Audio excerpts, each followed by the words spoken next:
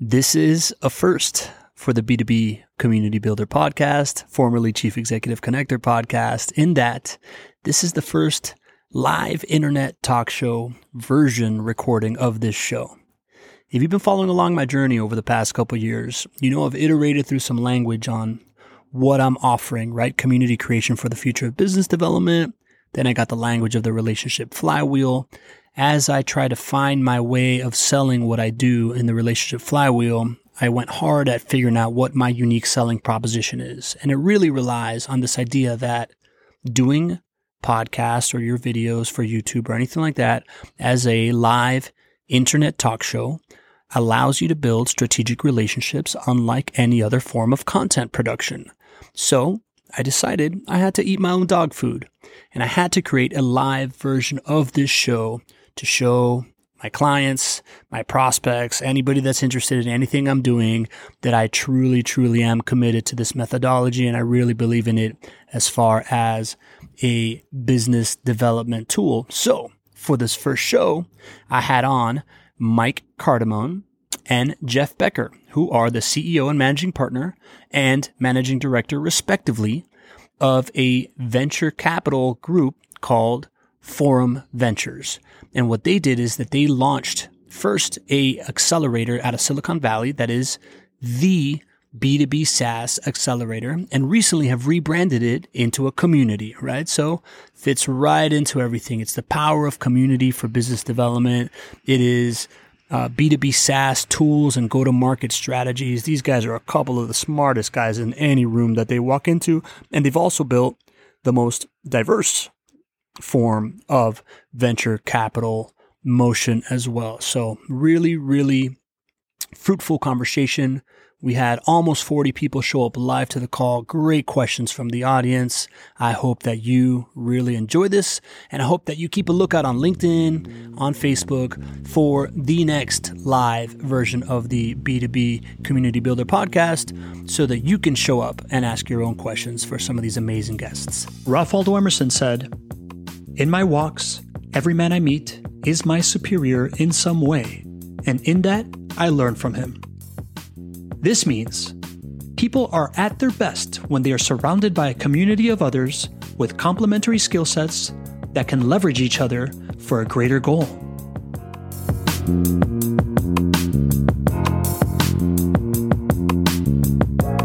Welcome to the B2B Community Builder podcast. I am your host and Chief Executive Connector, Pablo Gonzalez, and together we are here to prove that community creation is a secret weapon when it comes to business development and growing incredible businesses.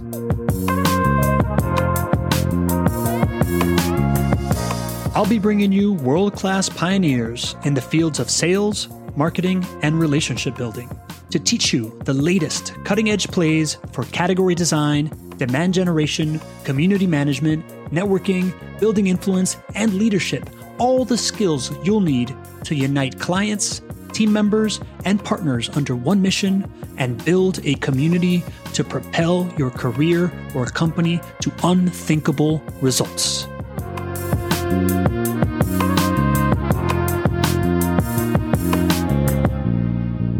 Now, I don't have to tell you that I would love to hear from you, and anything that you need to get a hold of me is in the show notes in whatever app you're listening to right now. So just buckle in. If you believe in the power of community, if you believe that relationships are more valuable than transactions, if you're interested in learning the playbook of the most forward-thinking, most innovative, most emotionally intelligent business leaders out there today, all you got to do is hit that subscribe button right now, get ready for an awesome conversation, and let's get connected. Welcome, everybody. This is the first edition of the live version of the B2B Community Builder podcast. So it's like the first time I'm doing something live like this. It's also a rebrand of my old podcast, the Chief Executive Connector, because it's not about me. This is about the people that are out there doing community building work for business development, which is something that I deeply believe in. And I got a great opportunity when somebody reached out to me via email about A couple of fellas putting together some really impressive stuff out in Silicon Valley. They formed the biggest B2B SaaS accelerator. They got a breaking announcement that we're gonna go into today of having rebranded into Forum Ventures. But I just want to welcome today Mike Cardamone and Mike Cardamone, right? Yeah, Got you. Mike Cardamone and Jeff Becker, co-founders. Yeah. Managing partners of Forum Ventures. Welcome, fellas. Welcome to the show. Thank you. Thanks for having us. I didn't realize it was the first one. I'm excited to be on the first one. Yeah. You guys are the launch. Listen, man, after our conversation that we had when we first connected, there was no better case study for this, right? Somebody who is going from an accelerator to a community that really believes in this stuff and doing it at the level that you're doing it. I thought it all made sense. So we figured why, put all of our energy behind it and actually promote the heck out of it, get you guys as much exposure. We got 17 people on so far. I told myself if we got 20 people on, it's a success. So I'm pumped about this. And I just want to give a little key to everybody that's in the chat. I love that you're already chiming in. I'm going to do a roll call. Jakob, good to see you from Germany. Brett from Medina, Ohio, good to have you. Jenny Weigel, an old college buddy of mine that's chiming in from LA. Lydia Flocini, good to see you from San Francisco. Lydia, we've become friends on LinkedIn lately. Gina is out here supporting Consultoria Uno. Gisela joining us from London today. Who else? Mary Lobson from Winnipeg, Canada. We're international right now. This is wonderful. Sam Young from the UK. This is awesome. Linz Florin, another good buddy of mine from LA with the Growth Network podcast. And it's cool to see Will Dukes, my old moderator in the Leadership Miami program. Jen Filzen, a client of a client that has become a close friend and somebody I work with. This is great. So without further ado, guys, you're the star of the show. My first question is, you were 2 weeks ago, you were Acceleprise. When we first started talking, you were Acceleprise startup, and now you're Forum Ventures, you're a community. Can you give me the breaking news announcement that was just published in TechCrunch, what the big change was, what you guys are doing now, and let us in on that right now? Yeah, Jeff, I can take it. But yeah, just to give the quick background, hey, everyone, Mike Cardamone. So yeah, we initially started as Acceleprise back in 2014 as a B2B SaaS focused accelerator, which just meant like we invest in founders at the very early stage when they have like an early version of a product. We're often the first check in. They may or may not have customers. And we felt like there were a lot of generalist accelerators at the time, but not really many focused on B2B SaaS. Launched that in San Francisco in 2014. And now, since then we've invested in like 200 companies through that have gone to raise like it might be 350 million now in follow-on funding from a bunch of brand name funds. And so we've seen a lot of companies work. We've seen a lot of companies not work. But over time, what we've realized is like the power of community, to your point. Like, a lot of founders talk about wanting to work with VCs who have been there and done that and have built companies and done that. How about joining a community with 200 people who have been there and done that or are going through the same thing as you and like have sold into the same type of customers or have dealt with SOC 2 audits or like all the things you do and go through as a founder. And so we just started realizing like the power of our Slack community and like our founders engaging with each other and engaging with founders who are like one step ahead of them or are selling into a similar industry. And it started to become apparent to us that like a big part of what we were building was like platform and community, and that was like a big value add for a lot of the founders we were investing in. And then as we started building that, we also, just recently, which was part of the announcement, announced that we just raised a new seed fund as well, which allows us to kind of continue to fund and support and engage with founders at just that next stage. So part of it is like follow-on investing in some of the companies coming through our own accelerator program, but also flexibility to invest in deals outside the accelerator program into like kind of institutional seed rounds where it's maybe like a $1 to $4 million round. And so, as we evolved from just being this accelerator and running the program to this kind of, this platform and community where we're supporting founders at multiple different stages, we felt like it made sense to rebrand. And we felt like Forum was a good name for it. Like we have a portal our founders can log into, and we were calling it kind of the founder forum internally. And there were just like a lot of reasons that we felt like Forum was like the perfect word for the type of fund and platform and community we're trying to build. And so we just rebranded, announced our seed fund, announced our fourth accelerator fund. And it's been a fun couple of weeks since. That's cool. I love the idea of the psychology behind it's a forum, right? Like you are it's very much in line with my company as be the stage, right? Like if you can be the stage of something as opposed to the star on the stage, everybody wants to do business with you. If you can be the kingmaker, the queen maker, right? You can put people on and gain them exposure.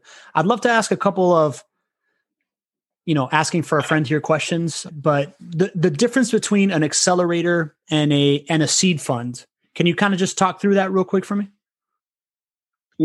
So an accelerator, the way a lot of accelerators work, and ours is, I think, is a little bit different, but there's like the programmatic piece. So basically companies apply, we provide an initial 100K of funding. They come into a cohort style program and so they're kind of surrounded by other peers at a similar stage. Like I said, it's usually kind of founding team, some early version of a product. They may or may not have customers.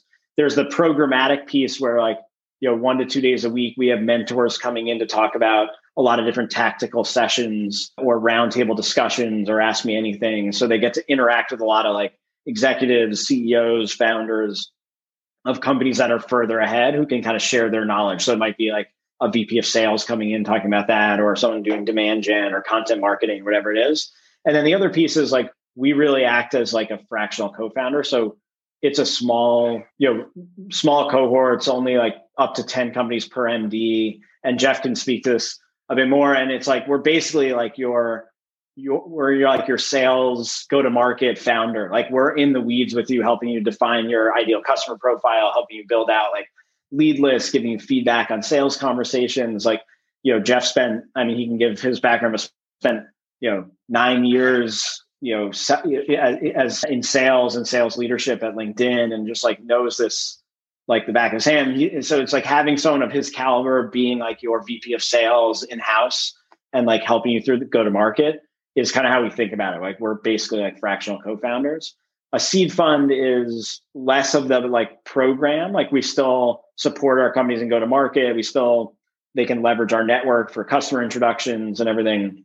It's less of that built-in program and less of the very hands-on weekly one-on-ones we do through the accelerator program. And then it's often part of a bigger round. So in the accelerator, we could be the first and only check into the company at the time. Out of the seed fund, it's usually part of a $1 to $4 million round, and we're writing 100 to 600K check or something into a bigger round with a bunch of other investors involved. So that's kind of the difference. Jeff, anything you would add to that? I think you covered it, Mike. There's lots to love about the program. We can go deeper on anything from go-to-market to the investor week that we do, but it's really a powerful program. I had the benefit of being a mentor for a couple of years prior to joining full-time, so I know the program well, and the feedback from the founders and the results that Mike and his team created over the last 5 or 6 years. So happy to go into that as the chat lights up with questions. I see it's already going, so that's great. Yeah, for sure, Jeff. Listen, man, we're definitely going to pick your brain about the go-to-market stuff. I know that's your specialty, and I'm dying to get into that. So as I understand it, then it's the accelerator is kind of when you're getting started. Seed fund is the next stage. That's when you're funded. You're off, and you're kind of let's say accelerator is elementary school. Seed fund, you're now a teenager and you're out in the world, and you're invested at that level. And there's other influences that isn't just the home base of the accelerator, right? Yeah. Cool. So then I'm a big proponent in the community piece, right? I would love to know just kind of how you guys, when you came together, why did you think that there was another accelerator needed? Why do you think there's another community needed in Silicon Valley? Are there enough of these? Is there ever going to be enough of this stuff? What was the pain point from the thing that you wanted to solve? Some people phrase this as what pisses you off and what makes you want to cry? What was doing that to you guys that you decided to embark on this? Yeah. So I had the good fortune, and it was basically luck, where I joined Box back in 2008 when it was about 25 people. And, back then, it was so early into the shift to cloud. I was having to, I remember having conversations with potential customers and having to explain what the cloud is. And no, we don't sell cardboard boxes. This, they would, it was just it was very clear that it was very, very early in that. And even by 2014, when we started this, it was still very much the early innings of this shift to the SaaS model and cloud. there were obviously early like Salesforce and Box and Dropbox, like the first wave, Marketo, but we felt like it was still like very early innings in that shift, and there was a big opportunity. And when I talked to founders who had been through other accelerators like that were more generalists, there's some really, really good ones out there, but they felt like having one that was like really focused on B2B SaaS would be really helpful. You'd get a lot more like tactical advice, because if you're a SaaS founder and like someone who's been really successful building a direct to consumer business, they may not, their advice, they may be really good at what they do, but their advice may not be relevant at all for you as a SaaS founder. So we felt like there was opportunity to do something more specifically focused around B2B SaaS. And we were able to get a kind of a critical mass of people from that first wave of SaaS companies. So like early Salesforce, early Marketo, like CEO of Gainsight, CEO of Zuora, like a lot of really good kind of SaaS people. And so that was the thesis behind it and like why we did it. Certainly even then probably could have argued that there were too many accelerators, and so many more have been created since then. And there's a ton of resources out there for startups now. But yeah, we've been able to kind of build a good brand and reputation in the space, just being like maniacally focused on the founder experience and being focused on B2B SaaS. And we're now running it in San Francisco, New York, and Toronto, and really kind of pretty flexible around hybrid and remote and all that kind of stuff as well. That's cool, man. I love the niche down, right? Like I think niching down is something that I don't know if this plays into the go-to-market strategy that you guys preach and how much it has to do. And I hope we get to talk about category design, but I just want to say, I think it's obvious that it was needed, right? Like you have returned something like 80+% of dollars invested. Do you want to tell those statistics? I was reading that in TechCrunch. I thought it was incredible. Like the return on dollars invested and kind of like the multiple of where you guys are at so far.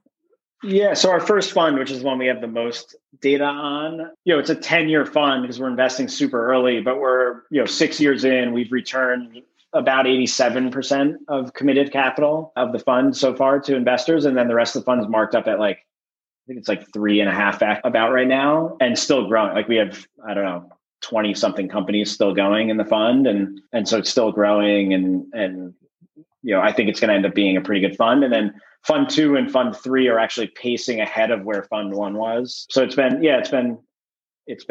nice to see the results, because it's been a grind building this for 6 years. So it's fun to see it start to snowball and start to see the results. Like venture is one of those weird industries where it just takes a long, long time to see if you're any good at it. And you just have to be incredibly patient. So it's fun to see the first fund starting to work.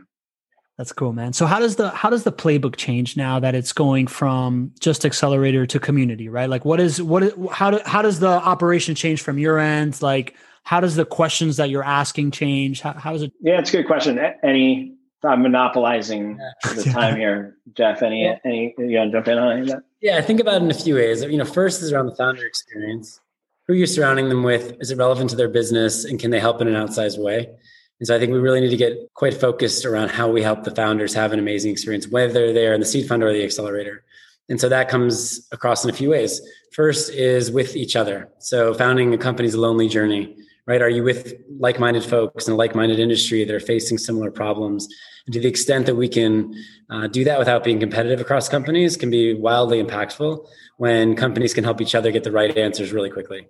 It takes, months and sometimes years off of the decision-making curve and the learning curve. And so that's really powerful.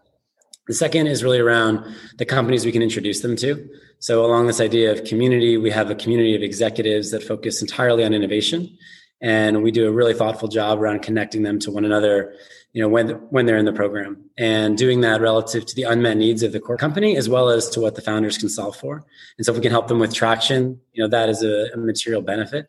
And then, of course, there's the broader community of folks who know us and who've worked with us, who've invested with us, and who understand the brand and can perpetuate, how we think about deal flow, how we think about doing diligence, right? We're a small but mighty team of 10, but when we think about making these decisions, Mike already mentioned, but we enlist the help of some of the world's best CEOs when it comes to, B2B software. And so I think, community can take a lot of different forms, but essentially we feel like we're building all of those things across all three dimensions, founder experience, corporate innovation, relative to traction, and then of course, doing diligence to make good decisions.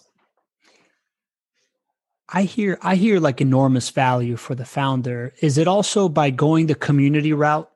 Are you also kind of differentiating yourself, like diversifying yourself from the effort that you have to put in? Like, does it make it easier for you to operate by running the community route? Yeah. Or go ahead, Jeff. Yeah. I was going to say, in some ways, yes. In some ways, no. The same way to coach our founders around creating network effects or having value happen in the absence of us, that certainly does happen, right? The founders working with each other, amazing example of how they can help one another be very successful. But in other ways, we are continuing to, delegate that out to technology and delegate it out to, Slack and experience. But we're doubling down on things that are allowing us to continue to build, right? So as we build out the community, we are thinking about how do we add great investors? How do we add great innovation executives? And so ideally, we're focused on the things that could be most impactful to the business and, delegating and automating some of the things that are, in flight and on rails. The same way we coach our founders to do the same thing and create leverage, for their businesses, we're trying to do the same. Yeah. Yeah. I would say that's one of the big shifts is like trying to figure out, to Jeff's point, like how to make us more scalable as a community so that we're not the bottleneck in like people getting value out of the community. Right. So part of that is like, when we see people talking in Slack about certain, does anyone have a contract for, an employment agreement or an options agreement or like, different things they need, rather than just like pointing them to the Slack, we just have built out a template of all these contracts that people are asking for all the time. So they can literally just log into the portal and it's probably there. And if it's not, we'll add it soon. And so like, that's one example. Or instead of like someone saying, I want to connect with such and such, like one of your mentors or another founder, can you make an intro? We've now made that where everyone's searchable in our portal. And then we use like technology like Bridge and other things where we can automate the request of intro and automate the connection. So we're basically just trying to operationalize and make us more scalable so that we're not the bottleneck in the community getting value out of the community. And it's not just us deriving the value and us making the intros and all that kind of stuff. I love that. I love that combination of the collective human knowledge enabled by technology and enabled by these platforms that take away the friction. Lydia Flocini in the chat put something I like. It's the way that you build your community will cascade knowledge, which is a huge differentiator. I love to think of the community as a cascade of knowledge. And Jenny, she's been working in community for 10 years. She submitted a question ahead of time. She just launched her Jenny.community LLC as a community consultant. She put in a question here that is, with community being such a hot topic right now, what do you think is the biggest misconception of community when it comes to a business model or what they're doing? Interesting. Biggest misconception. Well, I'll take a stab at it. I don't know if it'll be a home run here, but the way that I see companies evolving from this top-down SaaS model to a product-led growth model, and I think sometimes people focus or founders may focus on the end user as the community rather than the community as the community, and they confuse what is go-to-market with what Andreessen recently called go-to-community as a strategy. And so thinking about, how do you build a brand? How do you build engagement? How do you, again, build value in absence of yourself, doing the work? And so I don't think it's enough anymore to just think about your end users as the community. It's how do you engage them? How do you add value? How do you help them to add value to one another? And so really understanding those folks, spending time with them. When we talk about the innovation community as an example, we've spent, hundreds of hours talking with these folks, understanding where are the bottlenecks, what are the pain points. And if we can, really understand them and we can involve them in our business, the fact that we may be adding value in the innovation circles for them is wildly valuable just to the innovation folks. But on the other side of it, it comes back to us full circle because they're perpetuating our brand. They're introducing us to investors. They're helping us with diligence. They're helping us with our customers as they go to market and look for traction. And so the community may not be the core business, but it certainly is a huge exponent on the business. One of the things we say internally is massive force massively applied. And so, you can't do that without a lot of people rowing the boat in the same direction.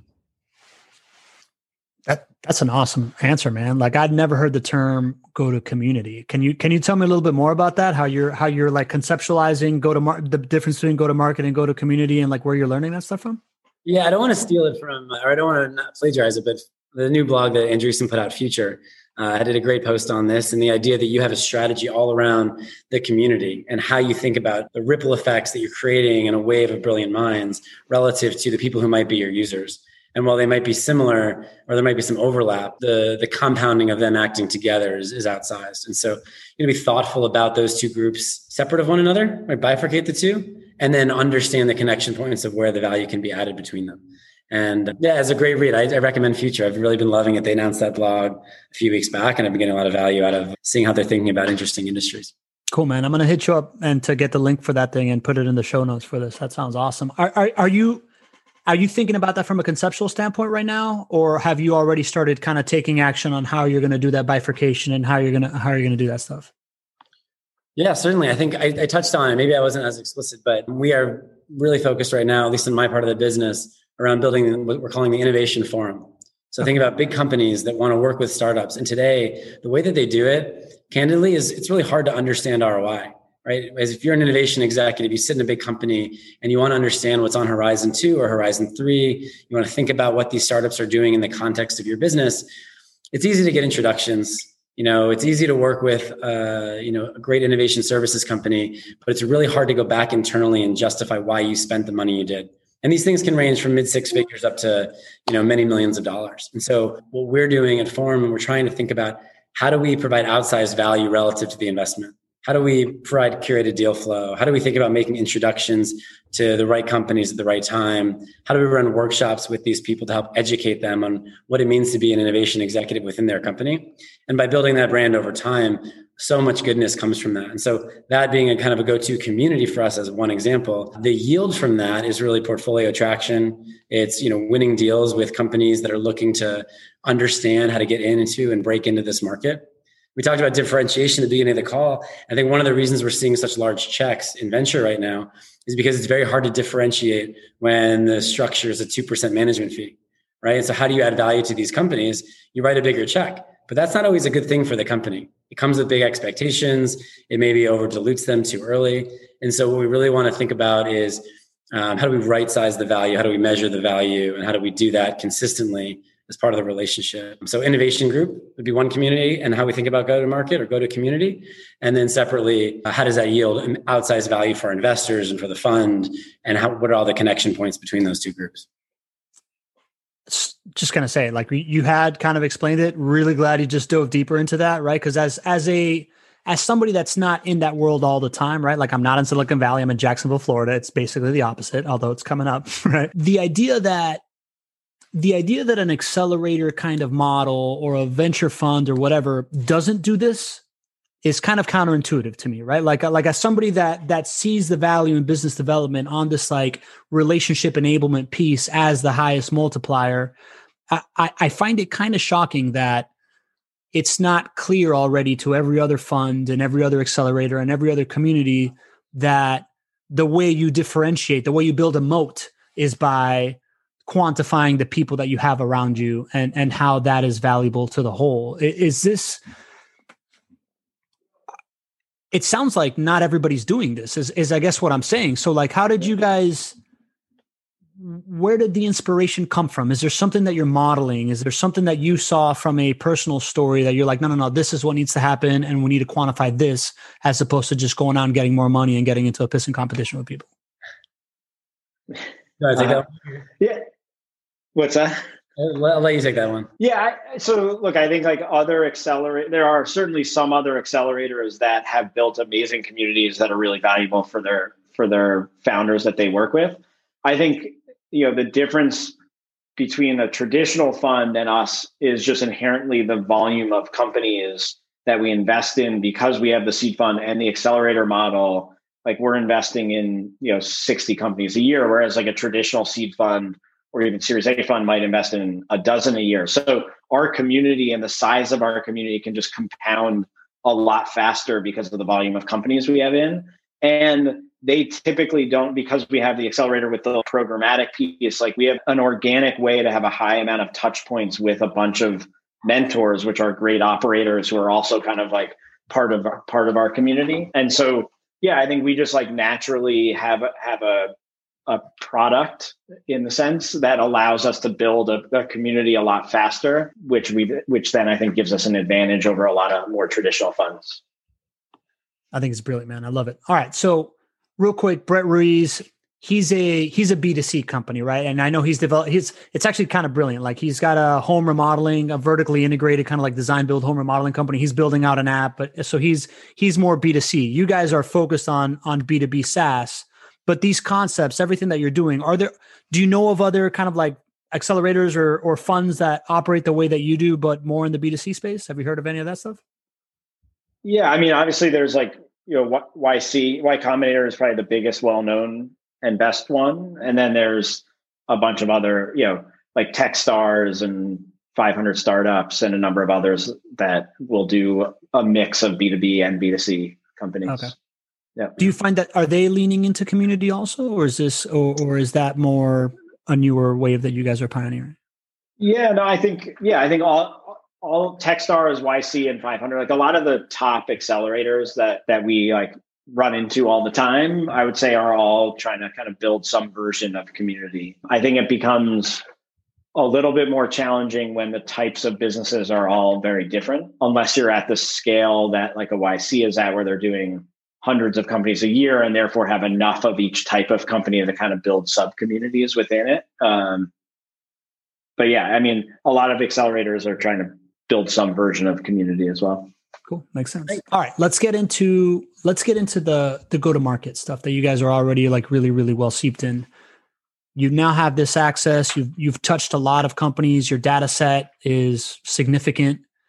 What are you seeing right now in go-to-market that seems to be the move or the moves, or better said, as Jakob is putting here in the Q&A, if you were going to start a SaaS, what would be your go-to-market move? Man, it's interesting. This is really where the rubber hits the road. And I will say one of the reasons I love working at Forum, and one of the reasons I chose this 6 months ago when I joined officially, is the small cohorts. I'm working as a managing director with 10 companies at a time, and that's it. And I'm, like Mike said, their head of sales, so to speak. And we have multiple programs like that. But the reason I bring that up is because it's very unique depending on the company. How well capitalized are you? What are your strengths as a founding team? What market are you operating in? And what are those unique insights? And so I think you have to take the time to really understand each business, understand each of the founders, and help them optimize for where they can be successful. So I'm not going to sit here and say there's one size fits all. We're seeing obviously a massive trend towards product-led growth. We're seeing a lot of interesting things happen relative to skill sets and the ease and access to start a SaaS company, right? From like zero to scale in just a few months. But I can give you some examples if it's helpful, right? Even examples that are not in our fund. Like one you might be familiar with is, Seamless versus DoorDash, right? It's a famous example where Seamless had won in the urban centers, essentially. And DoorDash was like, this isn't the way that it's going to work. And everyone's like, no, Seamless already has it. But what DoorDash really understood was that by starting outside the major cities, by starting in the urban or suburban areas, rather, that's where most of the population actually existed. And the last mile logistics problem was one that needed to be solved, and that Seamless couldn't. And so they started out of the cities and moved in, because solving that problem in the cities was not as difficult. And so sometimes you have to look at the business, really understand what are you solving? What is the long-term, view on this business and how it evolves over time? And so that's the kind of care we take with each business to understand the unique insight, the founder's technical ability, right? The team's ability. Enterprise SaaS is not for the faint of heart. I managed people that were doing it for 20 or 30 years as a career, and still, can struggle from time to time. And so to take someone who's a tech founder and drop them into that sales motion is not necessarily the easiest thing to do. So you got to think and right size the strategy for the company. But I love doing it because you get to workshop. Like the other day, we're closing a new company for this cohort actually. And instead of just analyzing the business, we did an hour workshop. How should we go to market? What's the best way to do it? And we whiteboarded and we just had a good time actually. And it was somewhat of one of these moments where you could feel like the founders were coachable, where they were really adaptable, and that they were really smart. Like, frankly, they could go toe to toe on topics they had really never focused on. And those are the kind of people this early in the game, pre-seed, that I want to be investing in. So I kind of went around the answer there, but no silver bullets. Well, I get it. So it sounds to me, Mike, were you going to say something? I was just going to say, to Jeff's point, it really depends on the business as well, like the market dynamics in the business that you're trying to build. So, I'll see a lot of, if you're like a vertical SaaS company in like a pretty niche industry, like you have a pretty narrow set of ideal customer profiles. And it's just, it's all about how do you get in front of those people and how do you build credibility? And so oftentimes I see companies leverage who are the people talking at the 2 or 3 conferences that everyone in that niche industry goes to, and can you get them involved in your business as an advisor, as an investor, in a way where now the next time they're talking at the conference, they mention you or they get you involved somehow. Like, it's all about building credibility and getting in front of people when you're in like a niche industry. And then another example is like, we have a company called First Base where like, there was a major shift to remote work during COVID, which creates opportunity to then become a thought leader in that space. And so then he started just posting a lot of like interesting content on Twitter and was just like very consistent about it, and was like, sharing, interesting data points and things he was hearing in the market, which then became even more interesting the more people he talked to. And that has become like a major driver of inbound leads for them.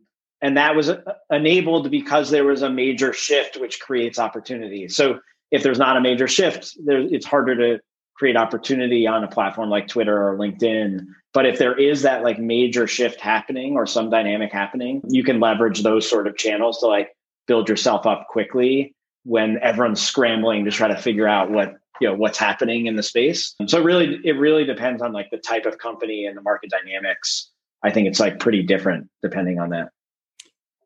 I love where this is going, right? Because when I'm hearing you say that, I'm hearing it's kind of influencer marketing and it's kind of thought leadership, and it's all enabled by a major shift that happened a long time ago in B2C, which is social media, that B2B is starting to catch up to, right? Like, I guess the question is for you, Jeff, right? Like, you were in the guts of LinkedIn, and I feel like LinkedIn 10 years ago was a completely different platform than it is right now, as far as a native content, platform that now allows these pipes to be distributed.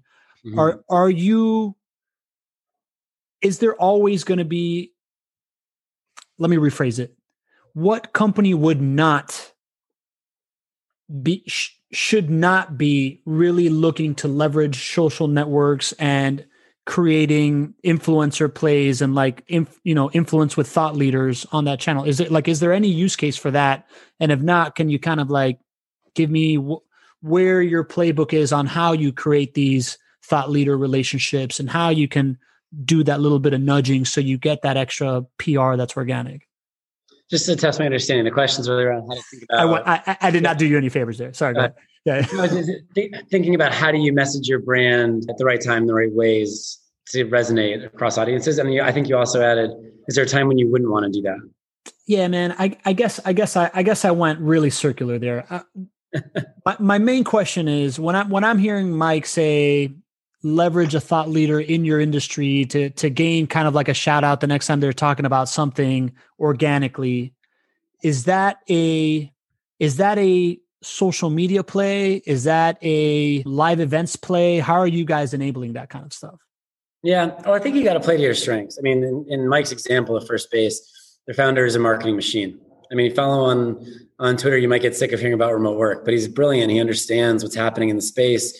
He can speak, at length about all topics related to remote work. And so I think in that scenario, it benefits him a great deal to be out in the spotlight and to be sharing about what's happening and to be answering questions and writing threads and building a following, which I think is now north of 40,000 on Twitter in just like about a year. Others don't necessarily have that. And so it requires some coaching. I think one thing I'll share with founders is that they should be doing fewer things done better, communicating the right things at the right time, and making really good decisions quickly. Like FCS at LinkedIn, Jeff Weiner called that focus, right? FCS being the acronym.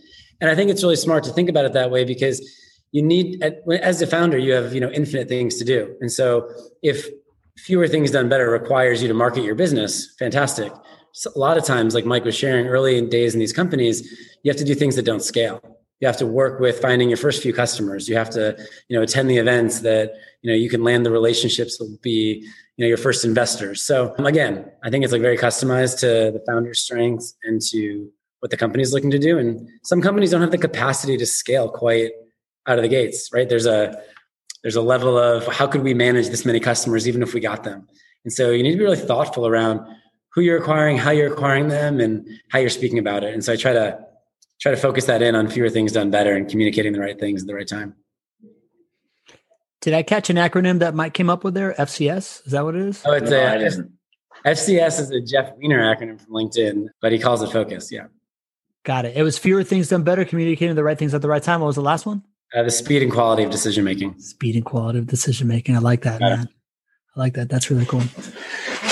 You know what? Let me pick you guys' brain about something that I'm kind of obsessed with, which is category design. How present is category design in the average founder's kind of vernacular, and how present is it in yours? And how often do you see founders saying, "I want to establish a category, I want to go big like this"? Is that something normal, and do you recommend it? Yeah, I'll take a crack at it first, and then Jeff, you should jump in. But I would say so. Actually, some of our LPs are actually the CEO and CMO of Gainsight. The CMO of Gainsight's now the CMO at Hopin, which is the like virtual events platform. But I think Gainsight was like one of the first to like really come up with a playbook around category creation. And it was all about like there was an early shift to people being, instead of being like customer support, to customer success. And like I think Salesforce was the first to post a job post with that title, but it was like nascent when they started it. And they realized that, and they realized they were like an underappreciated role in an organization. And they decided to build a community that would empower them and like treat them like the superheroes in the community, and build software specifically for them, but never in like a salesy way. And they then they started tracking like, okay, let's track like all the things we're doing around category creation and community building to like number of job titles with customer success in it, to see if because one of their goals was like, can you build the whole market? Can you like make the market bigger and like build the customer success, kind of the idea of customer success? And they were incredibly successful. Like if you and the CMO showed me a graph of like number of mentions of customer success on Twitter, and like number of job titles with customer successes in it relative to like them executing that strategy. And then they ended up writing a book called Category Creation. And I think like once all of that narrative came out, there was like a pendulum swing of like everyone trying to like thinking they needed to create a category and like trying to figure out how to do that. And like, and I think it's really hard to do. And it's like largely driven by the market dynamics. Like it's just not every market is going to be set up to be able to create a category. And so I think it really comes down to like, you need the similar dynamics that Gainsight had. I think Hopin, it'll be interesting. Like I'm sure Anthony, who went from Gainsight to Hopin, will try to build that out. And like, maybe he will, because I think like people who run events at companies are pretty underappreciated as well. And it's a really hard thing to do well. And so like, if he can kind of evangelize and build that community around that persona within a company, it could be an interesting strategy. And, obviously virtual events and now hybrid events are probably a new enough category to kind of try to own that category. But yeah, I think it comes down to like, I think a lot of people tried to force it that didn't necessarily have the right market dynamics. And I think you need the right market dynamics. Got it. Jeff, did you have anything on that or not? Mike took the words out of my mouth, so he can give me credit for it, I guess. Cool. So great. So it's a move under the right circumstances. Don't try to force it, is what I'm hearing, right? Yeah. And it's also like, it's usually capital intensive, because like, it's just a lot of things that you need to do. And so you need to be in a situation where either as a founder or like you have enough growth where you feel like it's not going to be high friction to get a lot of capital. Like Nick at Gainsight was like a seasoned entrepreneur, and like he knew if he could execute well and was growing, he'd have access to capital. And they had to raise a good amount of capital to execute on the plan. And it's paid off. Like, they obviously had a great outcome. I think they sold for over $1 billion to Vista Equity. But yeah, I think it also can be a more capital intensive way to do it. So you need to be good at raising money. Got it. Yeah, you got to be able to evangelize the problem, right? Yeah, exactly. And get money for it. Yeah, Lydia puts in the comments that Gainsight's an amazing company, and she was an early adopter and got to do that. Gianni Quintana, who's a fellow South Florida guy, he puts Drift is a really good company. They're a good example. Yep. Yeah, in the SaaS company that's been real good at category design. And it's funny that what's the platform, the virtual events platform you just mentioned? Hopin. Yeah, it's funny that you mentioned that one, because that's the one that I feel like category designers are really good at word of mouth. And it seems to me that Hopin has come into my life by different methods, not ad, right? Like through word of mouth now. Like you're the fourth guy that mentioned it in the last like 2 weeks. I mean, they might be the fastest growing SaaS company of all time. Obviously had like incredible market tailwinds behind them and have been able to raise a ton of money. So have a lot of resources.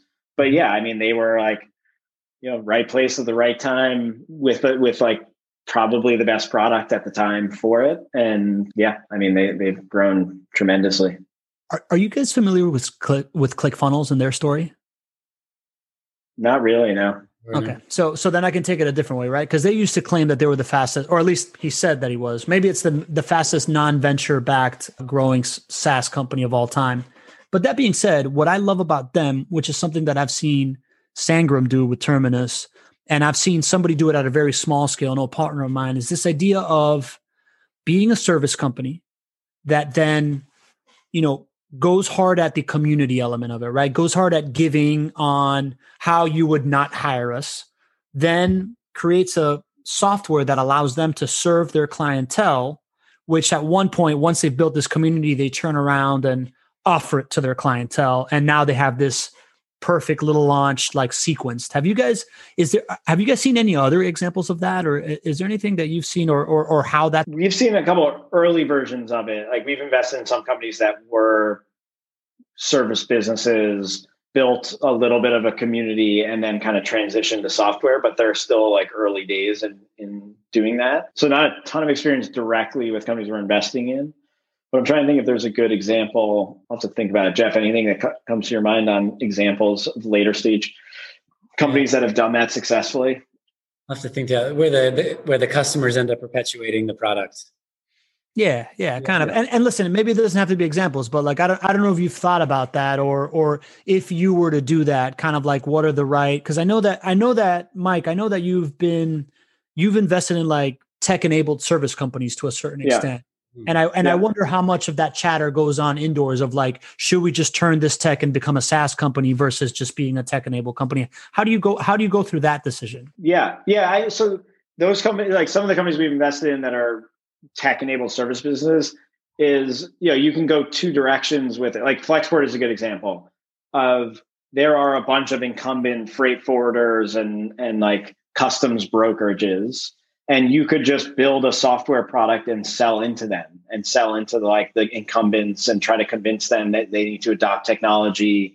Or you can just build your own freight forwarding company and customs broker that's tech enabled from the beginning and just eat their lunch. And so there's some opportunities where rather than trying to convince an old stodgy industry that they should adopt technology, you should just build the new version of that with technology. And ultimately, it's going to be impossible to productize everything you do to make that happen, but you can productize a lot of it over time as you understand the nuances of it because you're servicing it with humans as part of it. And Flexport has been able to they're now a multi-billion-dollar company in what is maybe like the largest industry in the world. And I think they're just going to be I think they're going to be a massive company, but they're not a pure software company. They're a service business that uses technology to just be so much better than the incumbents.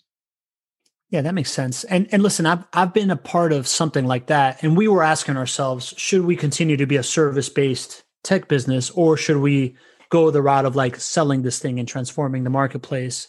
I don't know if Freeport was having those conversations. If you've had those conversations, does it come down to like founder ambitions kind of thing? Like, it's like, no, because I want to be a tech company versus a service company. And maybe I can make $500 million as a service company, but maybe I can make $1 billion as a tech company or what's that conversation? I think it comes down to just how much can you actually productize everything you're doing in a way that you could sell software. I think a lot of it comes down to like founder ambition, but a lot of it, like there are just some things that you just can't do with technology. And if that's what you do and you can't automate all of it and build software for all of it, then it's a decision of, do you, instead of taking on the incumbents, sell software to the incumbents, which I think depends on like the market and how much they're adopting technology and, how competitive that space is. But yeah, I think, if you're a service company and you can build technology to automate what you're doing, you're probably going to have an opportunity to grow a lot faster than you otherwise would as a service business and generate more equity value. But it's a different skill set. And like oftentimes when companies transition from service to software, like they have to hire whole new teams. Like it's just a different mindset, different skill set. So I find that it's hard to make that transition unless you're like really all in on it. Like it's hard to straddle the two. That makes a lot of sense. And some of what I heard you say is also, depends on the market. To me means a lot, like depends on the customer, right? Like I started in the construction industry. It's a troglodyte industry that getting the average construction guy to accept a tablet instead of a large piece of plans was a major uphill battle, right? So it's like, I guess you think consumer first, and can you actually get people to substitute the status quo for this new fangled tool that you created, right? Yeah. You see it in Crossing the Chasm, right? He talks about big enough to matter and small enough to solve, not one at the exclusion of the other. And so thinking about what is a big enough market where I can reasonably solve this challenge and then move up market over time. And so I think we're seeing this actually a lot now in consulting, where these consulting agreements are, outsized contract values. And so you see folks coming in who may not have turned it into software yet, but believe they can normalize the data, normalize the intake of certain data points, run models against it, and start to transition what might be a pretty replicatable consulting agreement into a software product over time. And while you're bringing the price point down for the customer, you're bringing the margins up for the investor. And so it's a win-win on both sides, and you're displacing an incumbent. But to the point of the conversation, it may start as a services business, so long as it's thoughtful enough to consume those data points as assets. Think about them as assets and how they might compound over time, informing the models, informing the software. I think for a large company to transition from services to software, to Mike's point, it's a Herculean lift to change over the archetypes of the roles, the motions of the sales teams, the way that you think about customer value. And so I think that actually leaves a wildly, I think outsized opportunity to upend some of those markets. And that's what you're seeing today. Really smart people leading those industries who find it easier to build because it's sort of a race of resources. The big company has the footprint. They need a race to innovate, and the small company's nimble. And so they need a race to build because they can go acquire. It's just a function of like, which one do you want to choose, right? I love it, man. I love it. And it makes sense, right? Like it's like that is your advantage, right? Like if you're the big company, you have all this momentum that you can bank on, but it also makes it harder to steer the ship. While like if you're the little pirate ship, you can maneuver around and then see if you can build a big enough weapon to take down the big ship, right? Right.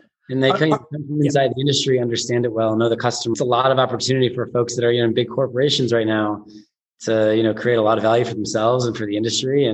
But it's a hard jump. We see founders who are really taking a massive leap and a bet on themselves. And I think that's one of the reasons they come to a place like Forum. They want to be surrounded by folks who've done the same, who are going to be in the trenches with them, who are going to give them a little bit of energy every day, inspire them and pat them on the back and be there when things are hard, because, it's scary to leave a big company like that with a good job and good benefits to, try to change the world. Yeah, man, you're speaking straight into my heart. Like I've done it. That makes a lot of sense. And I love that. That's a really nice little soundbite that we're going to cut out. Cause I just think it's great advice, right? Like it's great advice of this. Yes.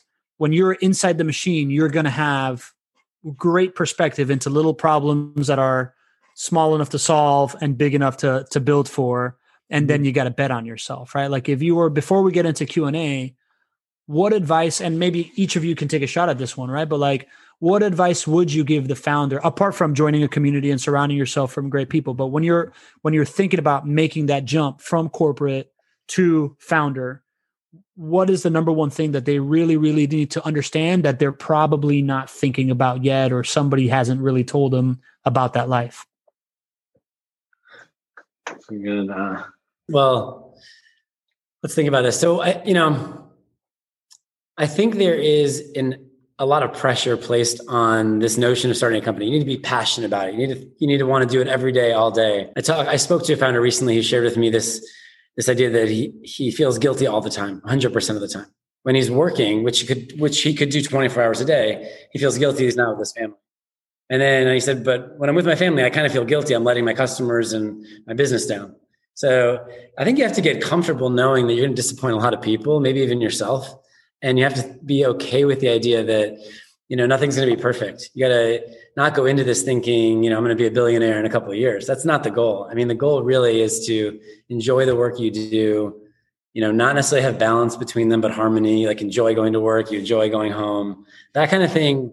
When I meet founders like that, they have a clear presence of mind. They approach their work with, humility, yet passion. It's sort of like having a realistic outlook on it. Because I think if you just were sitting inside a big company hearing, people talk about it, they would say, you got to, find your passion. What do you, it's like, I don't know. I'm not sure what I'm passionate about. Maybe I'll find out, as I get older, but maybe instead I'd replace it with, chase your curiosity. And if you, if it's endless, if you can't stop looking into it, that could be enough to start a company if you're realistic about what that means for the rest of your life. It's a good answer, man. Mike, you got something? I don't know if I can follow that. That's good, man. Mike texted it to me before that. So one of the things we've seen a decent amount of people transition from corporate to startups. And I think one of the big things that you need to get used to when you make that transition is speed, and just like the speed at which you execute, the speed at which you make decisions. Like, a lot of times it's just like a faster pace, and like it can't take weeks to make a decision. It needs to take hours, and like you need to just do. You don't need to like get approvals from people or like get opinions from people. So I think a lot of it is just like getting used to that, just like, just doing all the time. And like, it doesn't need to be perfect, and you don't need to get like feedback from 10 different people. Like you just need to like trust your instincts, because like you took the risk to jump and do this for a reason. Like you understand whatever industry or problem you're trying to solve, hopefully better than most people. And like, you need to trust that. And then I think the other is just like finding your early believers. Like you just need to like, and that maybe that's investors, and like, that's us in a lot of cases for some of our companies, but like, it could be peers. It could be, your partner. Like you just need to find, to Jeff's point, like you need to find early believers to just help keep you through, because it's tough. Like, it's challenging. It's going to be more of a grind than you think. Things are going to be harder than you think. And like, you just need that support system around you, and you need to find those like early believers who believe in you, maybe even more than you believe in yourself. So I think that's a key part of it too. Yeah, I love it, man. You guys basically, so this is my second go around at starting a company, and you kind of like iterated through exactly the lessons that I've learned in these two times in order, right? Like the idea, you took the words right out of my mouth. I feel guilty when I'm working because I'm not with my family, but then I feel guilty when I'm not working because I'm supposed to be building this thing. That was my first misery experience. And then Mike, what you're saying, it rings so true to me, because it's like one of the biggest things that I've noticed is that the people that love you the most have a different set of priorities for you than when you're in like founder mode, right? Like when you're in founder mode, you're in like risk, go big, grow, and people that love you just want to protect you, right? So they're going to give you advice that's not going to really help you out when you're out there failing forward and needing to iterate and needing to do all these things. So I thought that was really good, man. I appreciate that, guys. All right, so let's go into Q&A. So let's knock out some Q&A. We got a bunch of really, really good questions. Sam Young asked originally when we were in the community conversation, and then he rephrased it to a good one here. When building a community, what are you looking at for keeping it productive, and what are you trying to avoid from keeping it harmful? Have you guys thought through kind of how you mitigate the risks of a bad seed or a red flag, and how you kind of like keep that on the productive tip? I guess that's one for me. I'll take it. So on the program side, we think about our accelerator, and we think about the community there. A lot of it's on Rails. A lot of like the value we add is on Rails. When I say that, I mean, we have programatized the value that we add through sessions, through mentors, through office hours, through our Slack channel, through the events that we hold. And so a lot of it is sort of pre-baked in terms of bringing people together, having healthy conversations, and we haven't left that part to chance. So one thing is, don't leave it to chance, like put some structure in place. On the other side of things, I would think a little bit about the expectations you set and being conscious of under-promising and over-delivering. You often see the opposite. You see companies or communities think about how to tell this big narrative, tell this big story. And that's a recipe for under-delivering. And so you really got to think about, what is it that you're providing? What is it that is like kind of the core of what you do? How are you measuring it? And that's okay if that's all you share and all you communicate, because it leaves you a lot of room to surprise and delight. And I think that's what we're trying to do here, is create a notion of progress, momentum, and, real value. And so just got to be careful on the communication front on how you think about the community, and not it's not going to be the next Facebook at Harvard, 20 years ago, where everyone was on it and you couldn't even get in. It's, you got to be honest about what you're providing. And I think in general, when that happens, you see a lot of goodness. And I think rather than red flags, I would just challenge that question a bit to say, look for your super connectors, look for the people who can supercharge it and try to put some gas on that fire. That's really an opportunity where the red flags seem to fall by the wayside. The folks that are not contributing tend to get silent. I love it. Lean into your super consumers, man. That's a book I'll send to you by Eddie Yoon. Super Consumers is awesome, man. By the way, on the first advice thing, really great comments in the chat, right? Brett Ruiz, who's a seasoned entrepreneur, writing Progress, Not Perfection, to your point, Mike. And Linz Florin is a buddy of mine that he's now just diving into the entrepreneurial journey. He's actually gotten real quick, good market validation. He's putting trusting instincts is hard sometimes, man. So definitely need to find your to what you said, find the people that are cheering for you, right? Like, find the ones that are going to egg you on, man. I love it. All right. Johnny Quintana, South Florida guy. He's asking, what is Jeff and Michael's thoughts about micro crowdfunding, angel investors, and other accelerators? And also have heard that Silicon Valley is seen more as the origin of SaaS, but now you have accelerators within most states. Miami is making some waves with Mayor Suarez, getting some pretty interesting SaaS companies such as. All right, so let's break that down, because I am kind of obsessed with what Mayor Suarez is doing in Miami. I think is really, really cool. But what are your thoughts on like crowdfunding, angel investing, and stuff like that? Yeah, I'll take a crack at it. So there are three separate things. I'll start with accelerators because that's easy. There are a lot of accelerators out there. Some I think are really good, and some are not. And so I think you just need to like do your homework when you're looking at accelerators of what is the value they're going to provide? Do they have data points to prove that they're actually providing that value and that companies are like doing good things afterwards? And then can you talk to founders who went through the program to like validate that?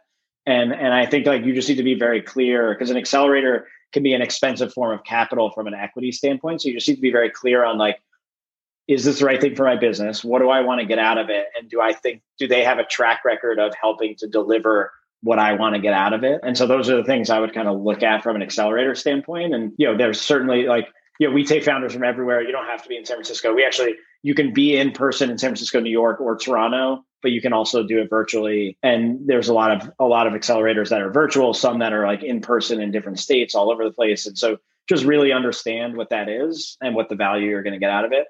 Angel investors are great for the most part, like in non-tech ecosystems. I think some angel investors are can be challenging to work with if they're not used to investing in tech companies. And so just like finding people who have experience investing in tech companies and like understand the dynamics of tech companies and then hopefully that can be helpful to you.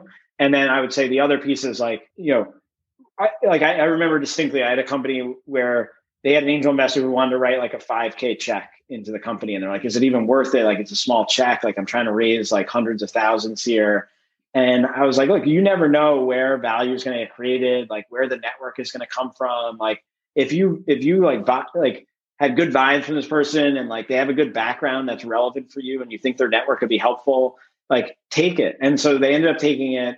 And then that person ended up introducing him to their lead investor for their seed round, like 6 months later. And it just shows like angel investors can be really helpful and usually like punch way above their check size from like how much value add, especially if they're a new angel investor trying to like build a brand and reputation around angel investing to get more deal flow. So I think angel investors can be great.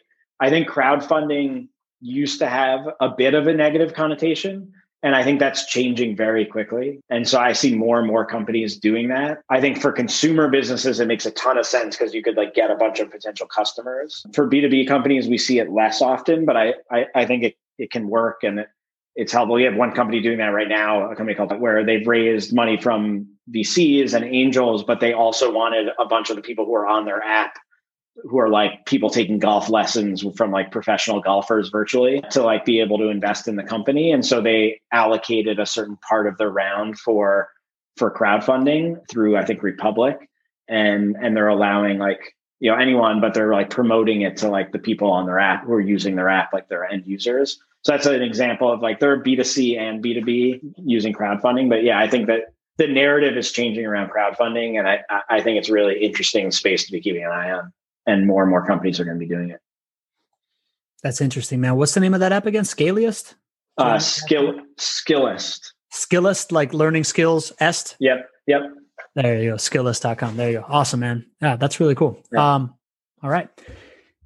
Lydia Flocini, who brings up a really good point that I wanted to hit on. She brought it up in the chat, but I want to bring it up in the Q&A, that it's amazing the diversity of portfolio, like of your companies and the founders on your site, right? Like you guys are clearly unique in this vision of the tech bro in having a very diverse, board and investors that you guys have. Can you talk about,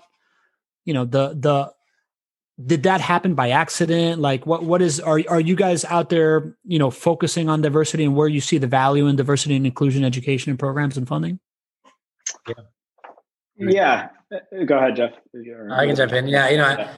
I'm pretty proud of the work that the team has done here. So we have a broader team beyond Mike and myself, 10 of us. And, in our last cohort of 30 companies, 53% were underrepresented or had a woman at the helm. I think that as we think about investing in companies today, we got to be really conscious around what have been vicious cycles need to be turned into virtuous ones. You need to give people the opportunities and the access that they may not have had. And I think Form's doing an amazing job of that. And one of the ways that we're continuing to not only invest in those companies like we have, but double down in the talent by creating a matching program that our head of D&I is working on, Steph Jones. They're working on connecting students and early in career individuals to our portfolio companies. And so taking it one step further from just the financing to, actually staffing the companies and helping them, build companies that think the way that we do about, building great businesses that are representative of not only, what they're trying to accomplish, but the customers they're trying to acquire. That's awesome, man. I mean, do you guys find that there's extra opportunity there because people just aren't thinking from that perspective? And if it's all just a bunch of like straight white guys in the room, that they don't see an opportunity like Spanx, or they don't see an opportunity, stuff like that? Yeah, I think that's part of it. I mean, it's something that we've been thinking about from the beginning, and, there's always more we can be doing. But I think our thought process was like, we're investing so early at such like a formative time of the company that like the more diverse the founders are, the more diverse their teams are going to be. And so like, again, for the size of fund we are, we felt like we could have like an outsized impact on it, just given the volume of companies and the stage of companies that we invest in. And so, yeah, it's something we've been like thinking about from the beginning. And part of the drive behind that was opportunity. Like if, I think there's just like a lot of founders who are great founders that were overlooked for reasons that they shouldn't have been overlooked for. And it creates a lot of opportunity for great businesses to be built. And so, yeah, I think, there's always more we can be doing on that front for sure. But it's something that we're like focused on and track and publish our stats publicly to hold ourselves accountable on. And we're doing our small part. Yeah, I love it. I think it's really admirable, man. Kudos to you guys. So Johnny and Gisela, who's up late, she's in London and she's still on the call. Gisela, thank you for being here. That's awesome. Yeah. They're asking, what are the main marketing metrics that accelerators and VCs look for in a SaaS startup? Yeah. Marketing metrics? Marketing metrics. So like MRR, ARR, NRR, like CAC, LTV, like what is it that you guys are really focusing on that you want to see? Jeff, you want to start? You want me to? And I'll jump in. I think it's interesting. The place that we sit in the stack, pre-seed, we're seeing some of the earliest companies you can imagine, whether they've just become incorporated, just building a product, or have a few customers. And so in some ways, that's not the first thing we look at. We'll look at the quality of the founding team, where they come from, their domain expertise, and the spaces they're operating in. And so there are metrics that you can look at in terms of example when you're this early. So how's that market performing? How is it growing? What might be changing or shifting? Those are interesting metrics to us. As it pertains to, go to market and sales, I certainly always appreciate to see traction.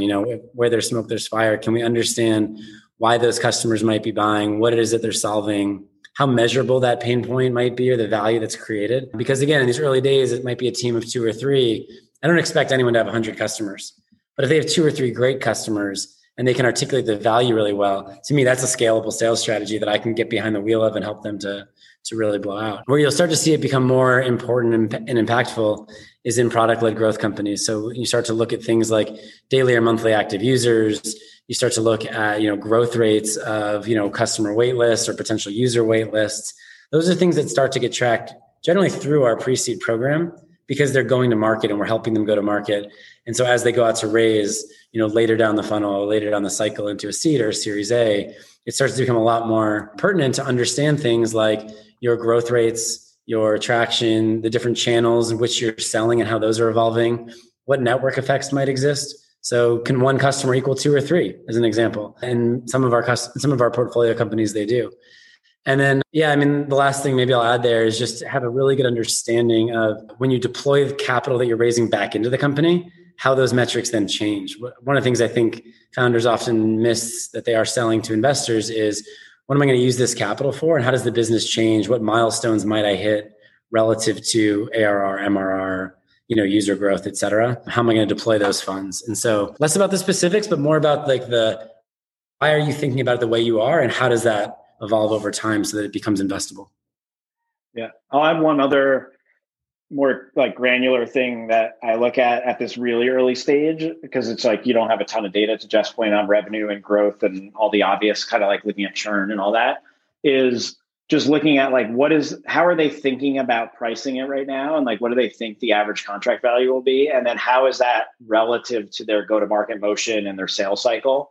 Because what I want to look at is do I think if I squint and look into the future, do I believe that they can plug in sales reps and sales reps can book kind of 4 to 5x what they cost all in? And, if you're a $10K a year product and it's a 3-month sales cycle, it's hard to imagine that working unless you see a path to growing, to landing and expanding. So really just understanding where they think the price point is now or can be over time relative to the sales cycle and the sales motion, to understand if an inside sales model is going to work and be scalable and repeatable.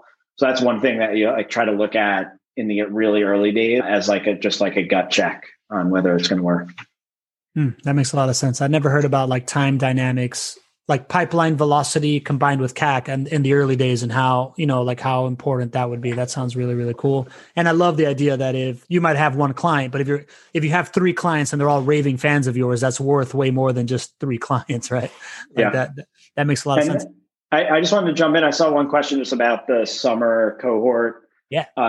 Started this week, someone who interviewed last week. So just wanted to address it. Yeah. So we technically started today. We had a bunch come in kind of last minute. So we're still making some final decisions over the next day or two. And then we'll get back to everyone who kind of, had recent interviews with the team. So we'll probably be back in touch, in the next few days here.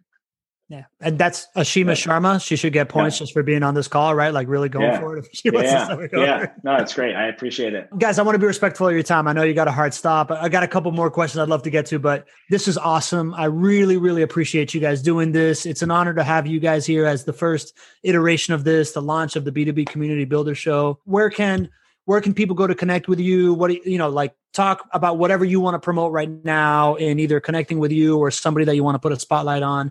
Take a minute or two to promote whatever you want. Yeah.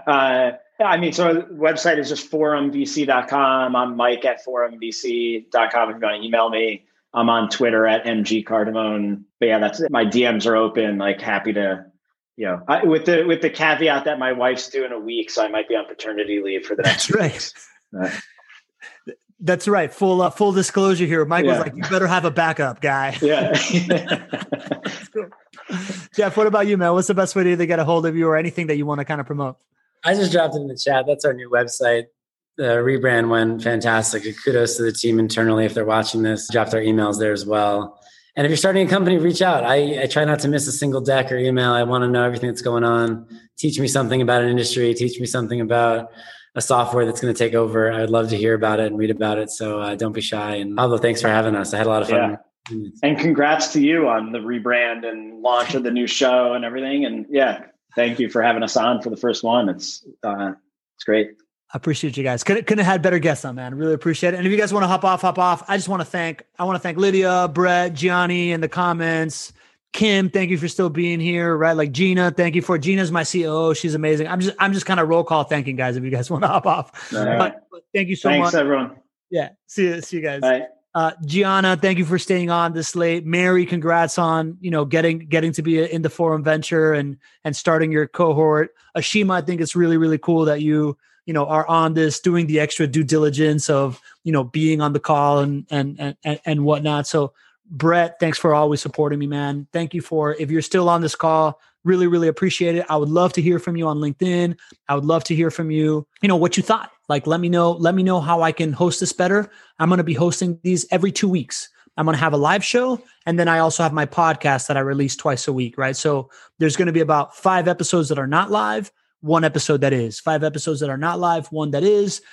If you want to be on the podcast, right? Gianni, we're about to talk about that soon. Brett, you're coming on the podcast. But if Jenny is definitely coming on the podcast. But if you got a good take on community creation for the future of business development, you're a sales and marketing leader, an executive that has a nuanced approach to relationship building and how the future is relationship-based, not transactional-based. I want to talk to you. I want to put you on my stage. I want to help you shine. I want to add value to your journey. So thank you. Thank you so much for being here. This is a really cool experience.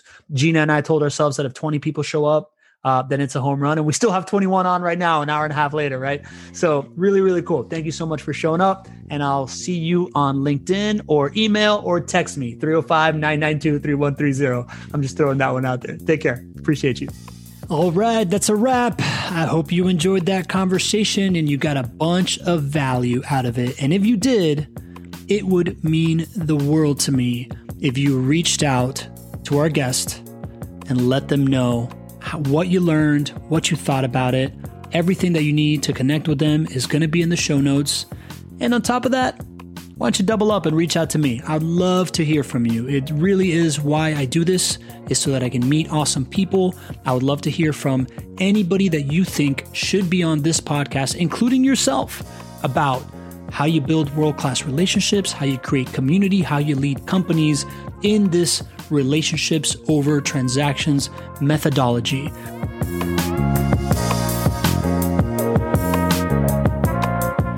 And if you believe in that stuff, that is what we're doing at my company, Be The Stage. You can check it out at bethestage.live. But the Cliff Notes version is, we've learned that most companies know that they need to be making content and they know that they really want to drive a community. But where do you start with that stuff?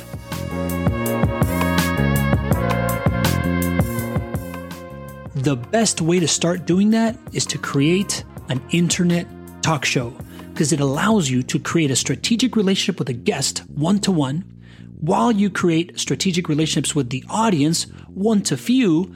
And then when we repurpose the show for you and spread it out all over social media, you're creating relationships one-to-many. It is the ultimate relationship-driven growth engine to feed your entire pipeline, marketing team, and customer success. What companies call their go-to-market strategy can now be driven by community. If you're interested in that, go to bethestage.live, check it out, reach out to me. I would love to create an internet talk show just for you. Now, if you'll indulge me, I'm going to take a play out of the book of one of my heroes, Christopher Lochhead, the godfather of category design, co-author of my favorite business book, Play Bigger, and my favorite newsletter, Category Pirates, which I'm going to link in the show notes because I think you should subscribe. It's the smartest thing basically in the world. Anyways, at the end of his podcast, which is Follow Your Different, he always shouts out and gives a roll call to people that he thanks, and I want to do that too. I want to thank my team at Be The Stage. I want to thank JP, who is the editor of this content, the guy that makes all the cool micro content and makes everything look cool. Joanna, who distributes a lot of the stuff. She writes a lot of the descriptions.